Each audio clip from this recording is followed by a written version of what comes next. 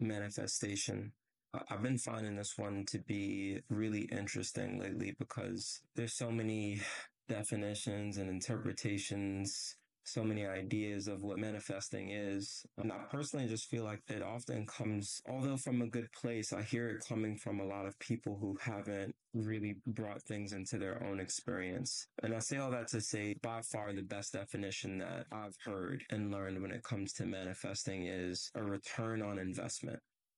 Very simple, which I also love because I feel like a good explanation should be simple in nature. I feel like the more complex something has to be explained, the further we get away from like the truth and the essence of it. But return on investment, man, that resonated for a few reasons. I think one of the main reasons is, I appreciate business and finance. So that term alone kind of just rung something in my ear. But I think it also just made a lot of sense. The idea of manifesting being a return on investment would mean that wherever I put my thoughts, my emotions, my energy, my time, and my actions, whatever I put those things into, on the other side of that, whatever the outcome, whatever the result is, that is what I have manifested. And the reason why I love that so much is because it leaves a lot of things open. It makes me realize that manifesting, although we typically believe it to be referring to something positive, that's not necessarily true. You can easily manifest an undesirable circumstance. And I think we do that every day. Like I know for a fact that I've done it in my life when I look back on mistakes that I've made, when I look back on things that I wanted to manifest and was unable to, it can easily be traced back to a lack of my thoughts, my time, my feelings, my energy, my actions being invested towards that thing, or the amount that I invested towards that thing wasn't enough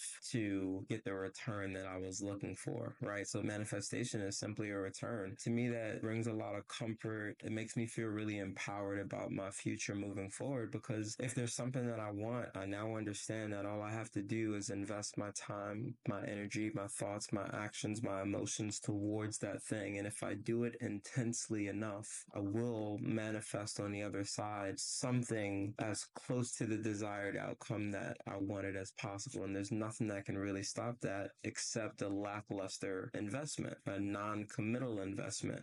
That's lit. That's lit to me.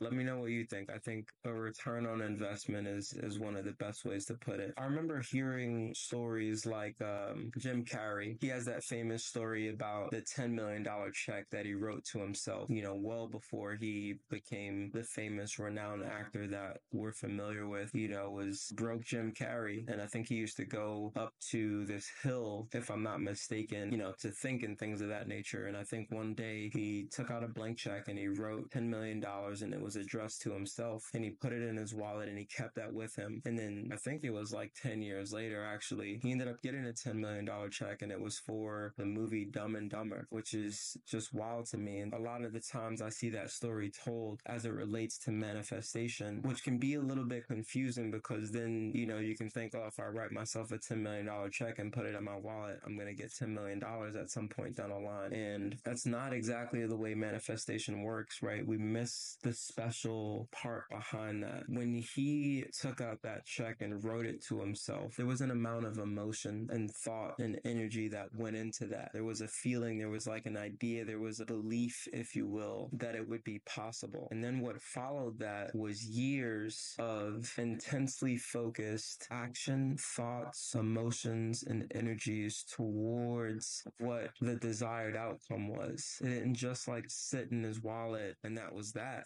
It was the investment of his time and his actions and his thoughts and emotions that eventually manifested the $10 million check that he got. It's true in all things. You can look at almost any story, right? Kobe winning 5 rings. You got to think about how much time he spent in the gym. Serena winning all of the opens that she won. How much time did she spend on the court practicing? How many days of doubt did she invest in overcoming some of the negative effects that the mind can have. Think about your own life and some of the things that you were able to do. I remember a friend of mine, he moved to the States from Africa, and I remember him saying, I'm so lucky that this happened, in reference to a lot of the special things that was happening in his life around the time. And I said to him, well, who decided to move here from Africa? When we think about manifesting, it's really important to understand the empowering side of it and not just like this hopeful wishing thing that you just put out there. It's not just that. It's after you do that, after you put the idea out there or an idea drops in that you want to accomplish, a goal that you set out to do, it's important to continue investing on a day-to-day basis as much as possible your time, your energy, your thoughts, your actions, your emotions. And that to me is manifesting.